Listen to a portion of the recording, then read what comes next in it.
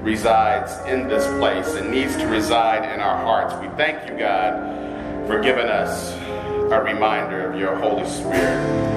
Father, as we move forward in this worship, we just want to ask that you stay, that your Spirit just abide with us a little while longer.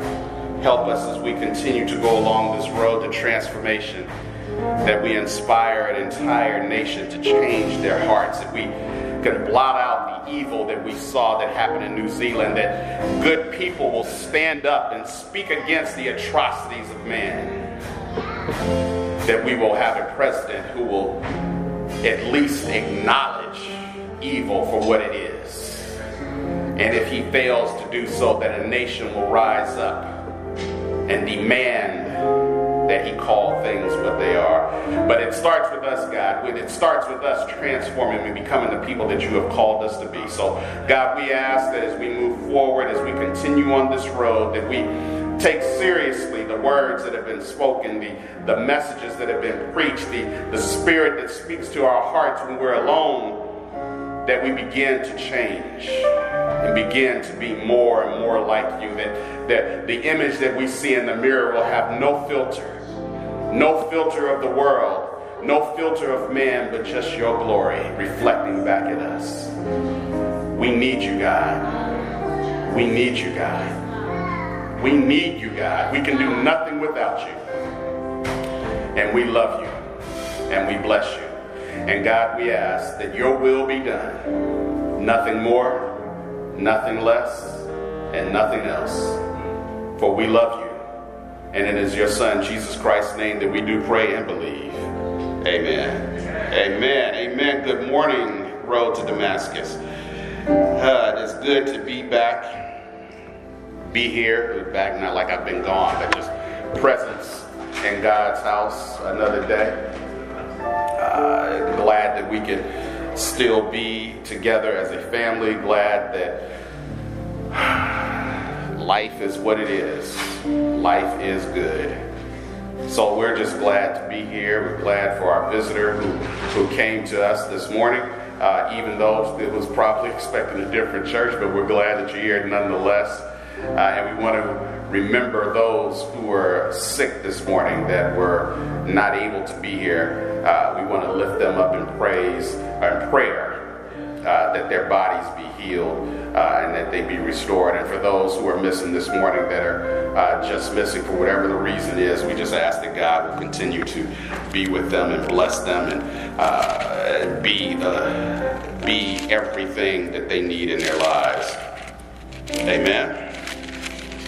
Amen. All right, so as we go this morning to the Word, we're starting a new series. I call it He Ain't Heavy. This is in no way a reflection of a sexist thing or a non-inclusive state of mind, just keeping it simple. She ain't heavy either. But as you can see from the image, that we have a man who's at the top of the mountain and he's pulling up whoever it is with him. And that is what we should be striving to do as people of God, that wherever it is that we go, whatever it is that we're doing, that we're bringing along people with us. It is not good for those of us who call ourselves Christians to be the type of people who keep other people down because we're so afraid of them stealing our glory. We don't want them to have what we have. We want to be the exclusive. We want to be the big baller. We want to be the shot caller. We don't want anybody to have what we have. But in order for us to truly embody what God has called us to do, we have to continue to transform our mindset to get away from thinking I'm going to be alone at the top and everybody else is just alone at the bottom.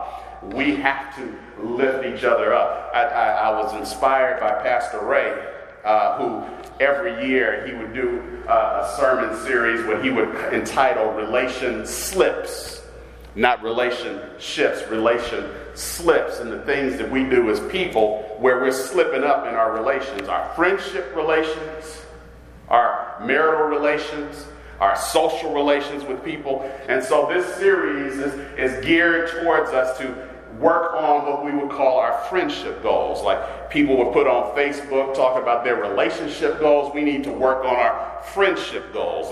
The relationship that we have with our friends, our family or the people who we choose to be in our lives that we call our buddies, our posse, our crew, or our squad.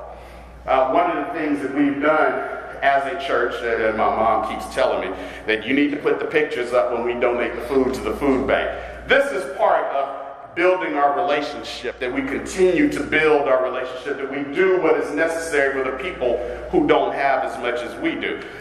This was a pretty big haul last week. Probably, would you say, is our biggest that we were donated? That's a lot of food there. There's a yes. Said that everybody is stepping up their contributions. That's why we have such a nice. Well, that's a wonderful thing, and that's I would hope to believe that's us transforming and really grasping what it is that God is trying to do in our lives. And when we've heard me preach it several times, that human beings are the agency that God uses for change. That if people say, why is God not helping these people? It's because God's people are not helping God's people. When we have the means to go out and do something for people that have less than us, and we don't do it, then we're impacting people's lives. I've said it before, and I will continue to say, there are things, serious things at stake when we fail to do what God has called us to do. That food represents meals for people who would have gone hungry. They were depending on somebody. When they prayed for God that we need a meal, we need food, God is saying, you people who have rode to Damascus Church, go feed my sheep. Yeah. So if we were disobedient to that, somebody was going to go hungry. But thank God we are transforming and doing more and helping God's people. I put it on social media, and somebody sent me back, you guys are bragging. Said, no. I'm not putting this up here so people can brag. I put it, and I always put comments that partner with us so we can do more for more people. Is informing others that they can see what we're doing, not for the purpose of saying, hey, look what my little bitty church is doing. What's your church doing? It is not that. It's like, here's what we're doing, and we'd love to do more. But I would like your help with us so that we can buy more food and give more food to these people so that more people can be fed, not for the purposes of bragging. Lord knows I can brag, but this is not one of those opportunities. So our scripture text, and our anchor for this today, comes from the Gospel of Mark chapter 3, verse 13 through 19. Remember, we're dealing with friendship goals. Okay? The word says, and he went up on the mountain, and he called to him those he himself wanted. And they came to him. Then he appointed 12, that they might be with him, and that he might send them out to preach, and to have power to heal sickness and to cast out demons. Simon, to whom he had given the name Peter. James, the son of Zebedee, and John, the brother of James, to whom he gave the name Boanerges, that is, sons of thunder. And Philip, Bartholomew, Matthew, Thomas, James, the son of Alphaeus, Thaddeus, Simon the Canaanite, and Judas Iscariot, who also betrayed him. And they went into a house. Isn't it interesting that when God is talking about these people, Jesus' posse, or his crew or squad, whatever term you want to use, he names them all. Very first person he named was Peter, or Simon, he said, but he called him Peter, which we know in Greek Petros means rock. And he called Simon, James and John, sons of thunder. Then he just goes on and names the rest. That these people were separate from the rest, but they're still part of this crew. And specifically says, and Judas Iscariot, the one who betrayed him. And when we go forward with this, we have to think about for ourselves the people we choose to be within our crew. The people we choose to be our friends, and not only the people we choose to be our friends, to rethink what kind of friend are we to our squad. What kind of friend, what do you bring to the relationship? Not just what they give to you, but what are you putting in? And this is not just with friends. This is even within our personal relationships, with people who we have chosen to be with, our spouses, our family, our co-workers. I got a few quotes on friendship. One said, a person who has nothing to lose will help you lose everything you ever worked for. Choose your company wisely. A real friend is one who walks when the rest of the world walks in, when the rest of the world walks out. That was from Walter Winchell. A real friend is one who walks in when the rest of the world walks out. One of the things they talked about with this college tuition thing, Lori Loughlin and her husband are beginning to see who their real friends are. Because there are some friends who immediately attack them for what they've done, and then others who are still being supportive. I don't condone your behavior, but you're my friend. I don't like what you did, and what you did was vile and reprehensible, but you're my friend. A real friend walks in when the rest of the world walks out. The Bible gives us an example of what we should be looking at with friends. And Paul wrote in 1 Corinthians 15:33, do not be deceived. Evil company corrupts good habits. That's right. You can't call yourself a good man and surround yourself with scoundrels. That's right. I'm not going to be faithful and hanging around with a bunch of players. That's right. Don't be deceived. He's telling you right off the bat, don't be deceived. If you surround yourself with evil people, you will become evil. Yes.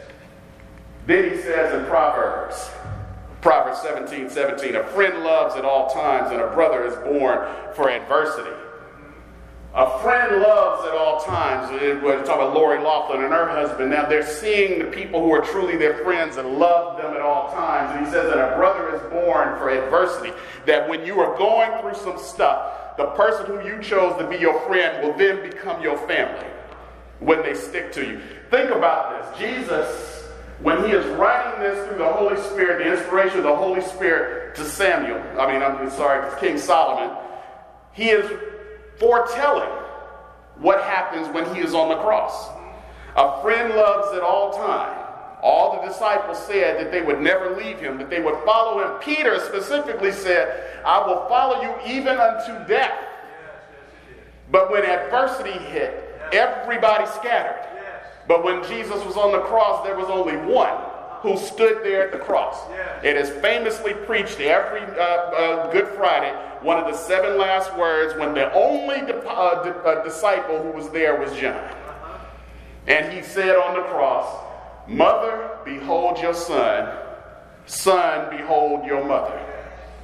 A brother is born for adversity. That moment, even though John was not his blood, he became his brother in adversity. What kind of friends do you have in your life? What kind of friend are you to the people that you call your crew? Posse. I use this word because Phil Jackson famously wrote in his book talking about LeBron James, referred to his friends as a posse. He said he didn't mean anything by it, but he used the word specifically, and he did mean something by it, because professional athletes tend to have a group of people with them that they refer to as their posse. They just happen to usually be black.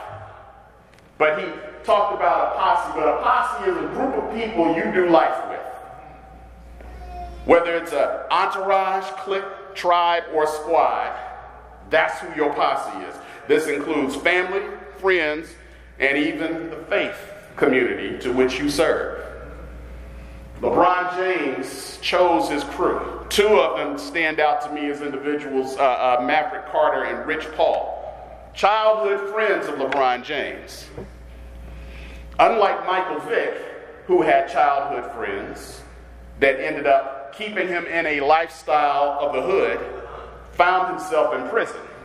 LeBron James' friends not only encouraged him and lifted him up, but he brought them up with them.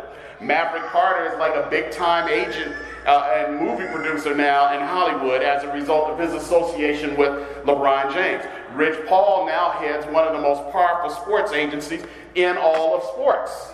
because of his association with LeBron James.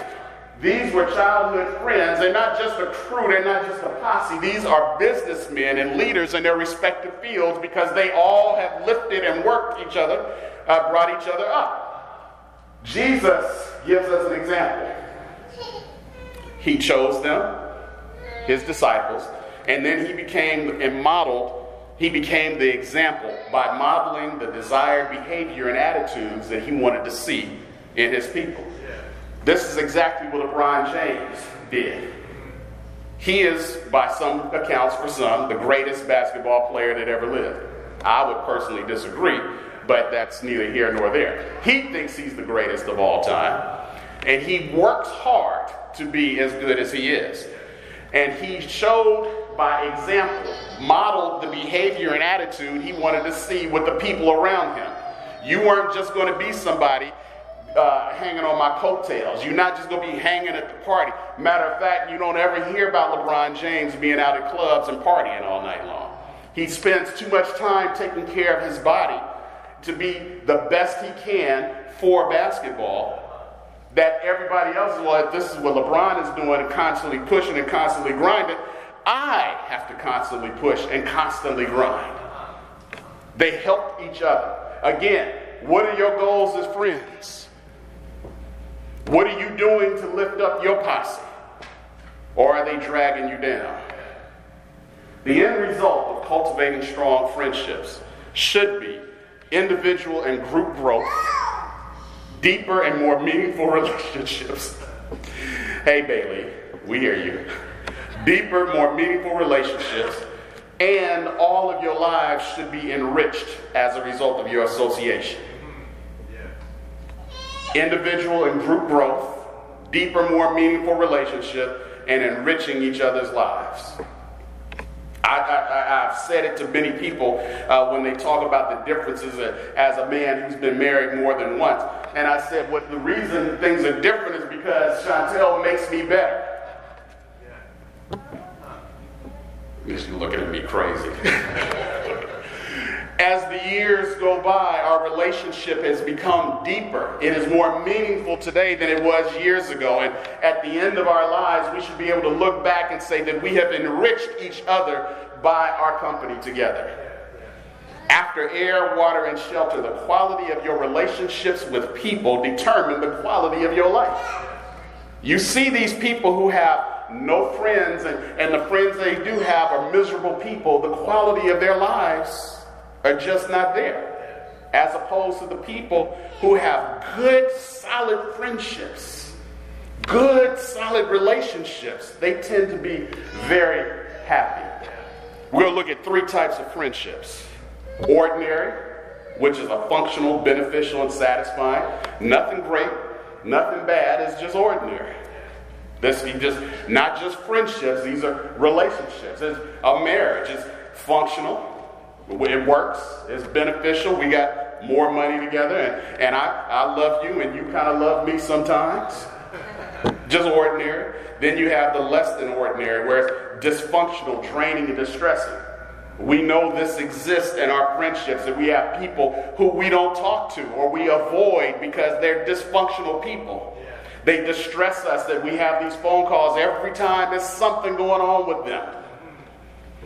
They drain us. Same thing with our personal relationships. There are people who we come into contact with every day that we live with, that they're dysfunctional and they're draining and they're distressing. Our marriages can be that way. Sometimes we have in the ebbs and flow of life that a marriage can become less than ordinary. It's, I don't want to go home. I don't want this person to come home. I'd be better off if I couldn't see him for a week or so. We know how that goes. Then you have the extraordinary relationships that are enduring, enriching, and compelling. These are the people who you love to be around. You can't wait to see them. That when we go apart our separate ways in the evening, we can't wait till the next time we get together. There are times like that in our marriages when we feel that way, that right now we're in this extraordinary place that I can't imagine not being around this person. The only person I want to see right now is my wife or husband. But there are barriers that occur that keep friendship development or inhibit friendship development. Distractions and competing time demands. And my wife will tell me time and time again, or I'll tell her, hey, I got a text from so-and-so. And she'll say, oh, that's sweet. When was the last time you texted them? Distractions and competing time take over and you forget to reach out to people who you love. Then sometimes there's misunderstandings about the nature of the relationship. We see that a lot in male-female relationships, that one person thought this was more than the other person did. Well, this is just a casual thing, baby. I know that we slept together, but I wouldn't really want to marry you. Sometimes it just happens, sometimes it's random, and other times it is what it is.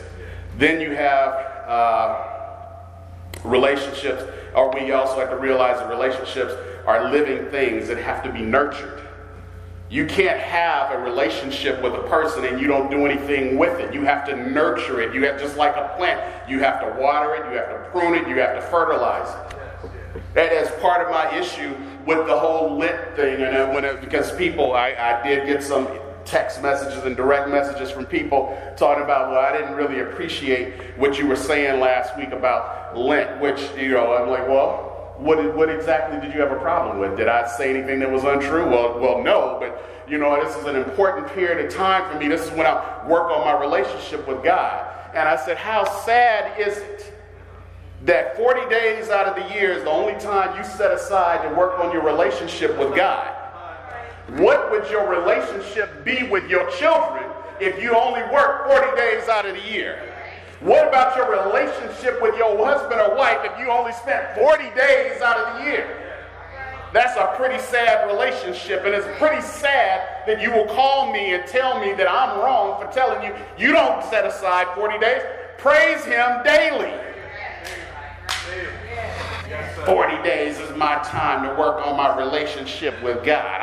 You can't tell me. You can work on your relationship anytime, but I'm going to tell you, any physical relationship you have with another human being ceases to be a relationship if you only spend 40 days working on this bad boy. And you have the audacity to think that your relationship is somehow going to become stronger or better because you decided on Ash Wednesday, I'm going to start working on my relationship with God. Unless something else comes up that prevents this from happening. Because remember, I was giving up red meat, but I had a business meeting at the steakhouse, and God understands I can't turn away this ribeye. Or the ice cream and cake because I'm going to lose a few pounds, but it was, so-and-so's birthday at work, and it would be an insult not to eat any cake. Relationships have to be cultivated with time, attention, consideration. John 13, the Gospel of John, verse 34 through 35, gives us the ideal, the optimal conditions for cultivating friendships. You hear that term, cultivating? It's like a garden, when you just can't go and throw some seeds in the ground and expect something to sprout up. You have to prepare the ground, dig it up, and make it suitable for the seed to take root. Put the fertilizer in and water it and keep the weeds from getting in this place. Because if you don't, the weeds will come and choke out the plant. If the ground is not prepared, the seed may not take root. This is the same thing with our relationships. We have to fertilize and take care and till the ground and nurture it so that they grow and become the relationships we need. So he says in verse 34, so I give you a new commandment. This is Jesus, the Voice translation. Love each other deeply and fully. Remember the ways that I have loved you and demonstrate your love for others in the same ways. Everyone will know you as my followers if you demonstrate love to others. Everyone will know you as my followers if you demonstrate your love to others. How is it that we have so many people who identify as Christian still live and support foul people? Jesus said, I give you a new command. Love each other deeply and fully. That is a committed love that we're supposed to have for the people we call our friends. The people that we choose to be in our lives that we're supposed to love deeply and fully. That is without fail. That is without exception. That is unconditional. You love them deeply and fully means you would take me and accept me as I am. This is the old church hymn that says, just as I am, without a plea. When you're asking Jesus to come into your life and take me as I am, but we can't love others as they are. But this is the optimal condition for cultivating friendships, is understanding that you have to love deeply and fully. So as we see, the first thing, great friendships start with selecting. How selective are you with the people you choose to be in your squad or your circle? How selective were they to choose you to be your friend? Mark 3:13 says, and he went up to the mountain and he called to him those he himself wanted. He didn't just call everybody. Said he called the ones that he wanted. How many people are really in your squad by accident? I mean, I got a one. He turned out to end up being my best friend, but Darren was somebody who was not supposed to be my friend. He was some dude I went to college with that I knew that I really didn't like at the time, but because the dude who I was supposed to be sharing an apartment with on campus invited him to be one of our roommates, and then he transferred schools, me and Darren ended up becoming friends. It was an accidental friendship. 30 years later, we still boys. But I chose, and he chose, to keep me as a friend. And I've said it before, and I realized as I was working on this sermon that Darren has continually proven himself to be a better friend to me than I've ever been to him. So when I look at this sermon series, what kind of friend, when I can ask people, how do your friends help you and how do you help your friends? I can look at this from real life example that I have people who have lifted me up, who have supported me when I've been at my lowest, and I've been non-existent. Remember, Jesus gave us an example, showed us that he chose his friends, and that he modeled the desired behavior and attitude that he wanted his friends to have. We have people who are always saying, I want my husband or wife, I want my friend to be forgiving of me, but we can't forgive other people, Elder. I want you to be, because she prayed that this morning. I want people to be understanding and supportive, but I'm neither understanding or supportive. I want you to be patient with me, but I'm not offering patience. How are you expecting something from people that you aren't willing to give to others? You cannot expect somebody to love you unconditionally when all you do is judge them for everything they do. You can't expect people to be patient and kind with you and loving to you when all you do is yell at them. If every discussion we have becomes a fight, then you cease to want me to love you the way you expect me to love. This leads to something we call cognitive dissonance. Cognitive dissonance is a field of psychology. It's the mental discomfort experienced by a person who simultaneously holds two or more contradictory ideas, beliefs, or values. The discomfort is triggered by a situation in which a person's beliefs clashes with new evidence perceived by that person. What am I talking about here? This is you see this a lot in abusive relationships. The young lady says, my man loves me. This is what she experienced. That's her main core idea until he hits her. The evidence, new evidence says he don't love you, sweetie. But she has this discomfort because now she's trying to put all this together. How does he love me and beat me? According to Franz Fanon, sometimes people hold a core belief that is very strong. When they are presented with evidence that works against that belief, the new evidence is not accepted. It's not accepted. That's why a woman will stay in an abusive relationship, because on one hand he loves me, but on the other hand he hits me. The new evidence is not accepted. It creates a feeling that is extremely uncomfortable, referred to as cognitive dissonance. And because it is so important to protect that core belief, they will rationalize, ignore, and even deny that anything doesn't fit in that core belief. Look at our president. People have said he is a Christian. Yet everything he has done has pointed to the new evidence, that all the evidence says that's not true.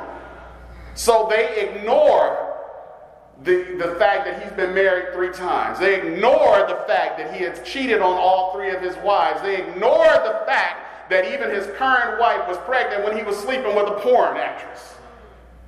The new evidence says this man has nothing to do and knows nothing about the goodness of God, but yet they hold on to this core belief that somehow he is a Christian. They hold on to it so tight that they will allow him to autograph a Bible and sell it on eBay for $300. They have ignored the evidence. The evidence says this man is probably closer to the Antichrist than he is to Christ. I'd be afraid to hold one of them Bibles and thinking it would burn in my hands. Cognitive dissonance is a pastor who shows up at a conference in our previous denomination with a loaded weapon in the conference to protect the bishop because they're expelling a pastor who they think is going to act crazy. But then now is all over Facebook encouraging people to fast so that we can have gun laws to ban guns. Your core belief is that you want to be a gangster pastor, but because everybody is talking about they want to fight against guns, now you're getting on the bandwagon. But you showed up at a meeting with a gun ready to shoot somebody. Now you fasting to get tough gun laws. Cognitive dissonance. I have this core belief, and the new evidence contradicts it, but I will ignore it because my core belief is here. What are we doing with our friendships? The people we choose? Are we choosing the people who are truly good? Are we ignoring the bad things about them because they make us laugh? We say, well, they're good people. Well, good people don't behave a certain way. Good people, as a man to other men, you don't tell me that you're a good man if you beat your wife. You're not a good man if you don't take care of your children. That's right. If you are not standing up in your house and taking your rightful place as a man, I can't be your friend. Same thing for women. You can't call yourself a good mother if you're dropping off your kids all over town. I was a good mother. You think you were a good mother. Your mother raised your child, not you. I mean, we see that all the time. Second thing, great friendships begin with the most important relationship. Your relationship with yourself. In Matthew's Gospel 22:39 through 40, he says, and the second is likened to it. This is the famous chastisement of Jesus. What is the greatest commandment? He tells them the first commandment is to love the Lord your God with all your heart, with all your soul, and all your mind. And the second is like it. And he says, you shall love your neighbor as yourself. On these 2 commandments, these 2 things I command you, hang all the law. Love God first, but love your neighbor as yourself. My ability to love other people is determined by my ability to love myself. My relationship with myself is the most important. It is the primary factor that determines the health of all my interpersonal relationships. If I have problems loving me, I can't possibly love you. If I have low self-esteem, we've seen this with people. When they're so needy that they can't do anything for themselves, when their esteem is so low, when they're so drama-filled, when everything is going wrong, they can't possibly love you the same way, except the way they know how. Create drama in your life. You ever see this group? I hate to say it this way, but it's the only way I can think of saying it. When you see these group of people, just a bunch of losers together. One more pitiful than the other. Because none of them have loved themselves enough to understand that I gotta love God and then love you as much as I love me. But because I don't love me, I'm gonna treat you the same way I treat myself. Constantly nagging, constantly putting things down because everybody put me down. I can't lift you up because nobody lifted me up. All I know is how to put people down. All I know is how to cause drama. Who's causing the drama in your life? Remember the people who distress and drain you? They don't love themselves.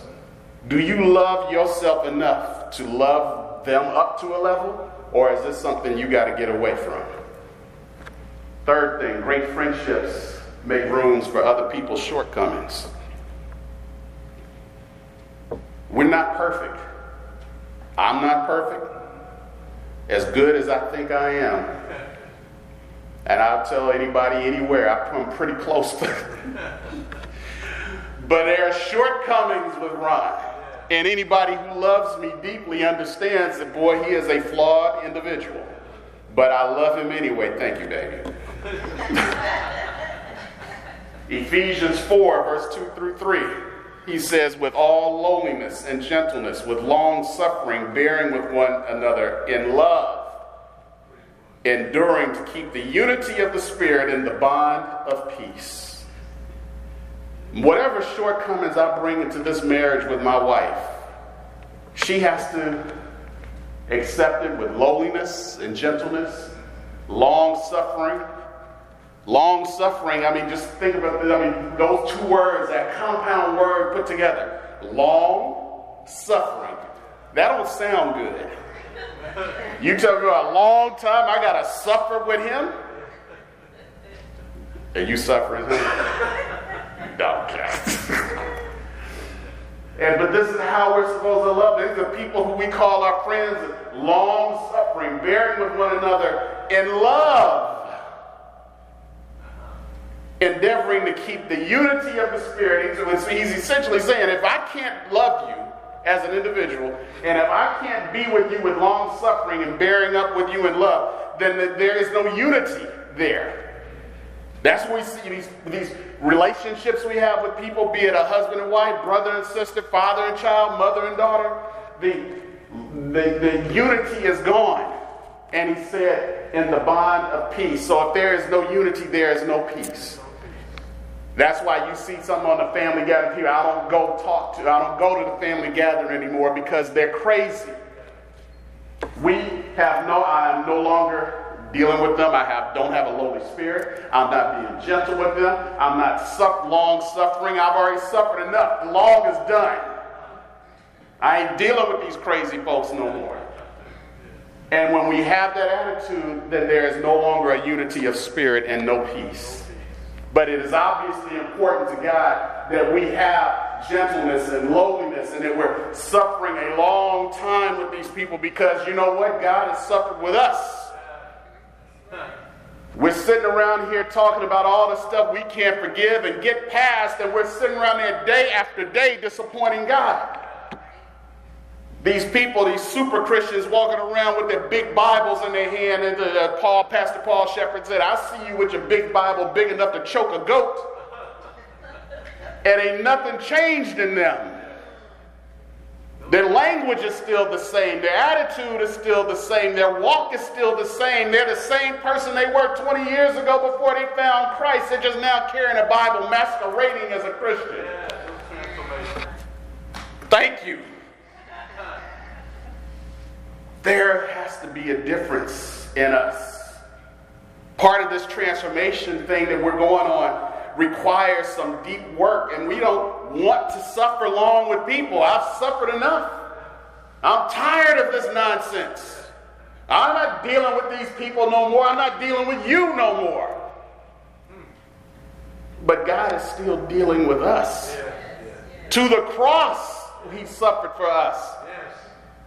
And we expect to have great relationships when we can't even do this for people. These should be the goals, friendship goals. Last thing, great friendships don't merely tolerate differences. They celebrate the differences. You know, that's in the workplace, we talk about diversity and inclusion. Because great businesses understand that in order to be successful, you need different people doing different things. You need this person with this skill, this person with this skill, this person with this mindset, this person with a different mindset, and the diversity makes us stronger. Great friendships don't tolerate differences, they celebrate them. We see this in Paul's letter, 1 Corinthians verse 12 through 4. He talks about the body. For as the body is one and has many members, but all the members of that one body, being many, are one, so also is Christ. For by the Spirit we were all baptized into one body, whether Jews or Greeks, whether slaves or free, and have all been made to drink into one Spirit. For in fact, the body is not one member, but many. Paul has put it right there plain. We're all different, but I celebrate your difference. If you read that whole passage in 1 Corinthians, you talk about the thumb can't do what the eyes do. The heart can't do what the feet do. No one is more important than the other, but they all are necessary in order for your body to function. Your eye cannot digest food, but your stomach can't see. Your mouth cannot hear anything, but you can't eat unless you take food in. You can have all these other things functioning, but if you don't have no feet, you can't go nowhere. And Lord knows what happened if you turn up and your sphincter shut up on you. You will die. The nastiest part of your body is probably one of the most important, next to the heart. If that thing shuts down, you will fill up with poison and die. This is what makes our human body remarkable, that all these different things are celebrated and work together. LeBron James is a tremendous athlete. Rich Paul is not. Neither is Maverick Carter. But they're different, and they have different skill sets, and together they have built an empire. These little black boys from Akron, Ohio. I mean, you think about this. These are little ghetto hood boys from Akron, Ohio, but because one dude was a phenomenal basketball player, they have built something great. Because they worked on the goals of their friendship to be the kind of people that included other people. They cultivated these relationships. They celebrated the differences between them. And look at them now. What are you doing for your relationships? What are the friendship goals that you have for the people you know? What are your goals to be a good friend to the people who've been friends to you? What are you striving to be? Are you ready to transform into the kind of person who has great goals for friendships and relationships? Are you content to be where you've been always? Angry and bitter, alone, weird to everybody else. When God has given so much to all of us and sacrificed so much for all of our raggedy selves. If you think about this, the gospel of Christ is the chronicle of God striving for emotional connection with humanity. I created you to have life. Jesus said, I've come to give life that you may have it more abundantly. This is an emotional connection that God is trying to have you with humanity. Build deep, enriching relationships with each and every one of us. He cared so much that we be a part of his crew that he sent his son to die. Yes, he did. He did this so that we can all be a part of his crew, be a part of his posse. Because he's striving for that. So where are your strivings today? Where are your strivings when it comes to being a friend? And most of this has to do with our individual self. Not so much to question the people who are in our lives, but what are we bringing to this relationship? What is the chronicle of your life saying? We know what God's chronicle is doing. What is the chronicle of your life in building your friendship goals with the people you love? We better get with this transformation. Not tomorrow. Right now. Transform our thinking that we can be better. That we'll be lifting people up. That we'll be. They ain't heavy. This is my boy. This is my girl. Well, they say this is my A1 from day one. And my mom used to say it was an ace boom. Are they really? Are you somebody's ace boom? Are you the ride or die? Or is it only when it's convenient? I can't be there for you right now, dude. It's too late. I gotta go do this. The game is coming on. Scandal's not on. I don't even know what the hot show on TV is anymore. Empire's on. I can't be there for you. These are the things we have to think about, because when we expect good stuff, but all we give is bad, we're doing it wrong. We got to change, and we got to change now.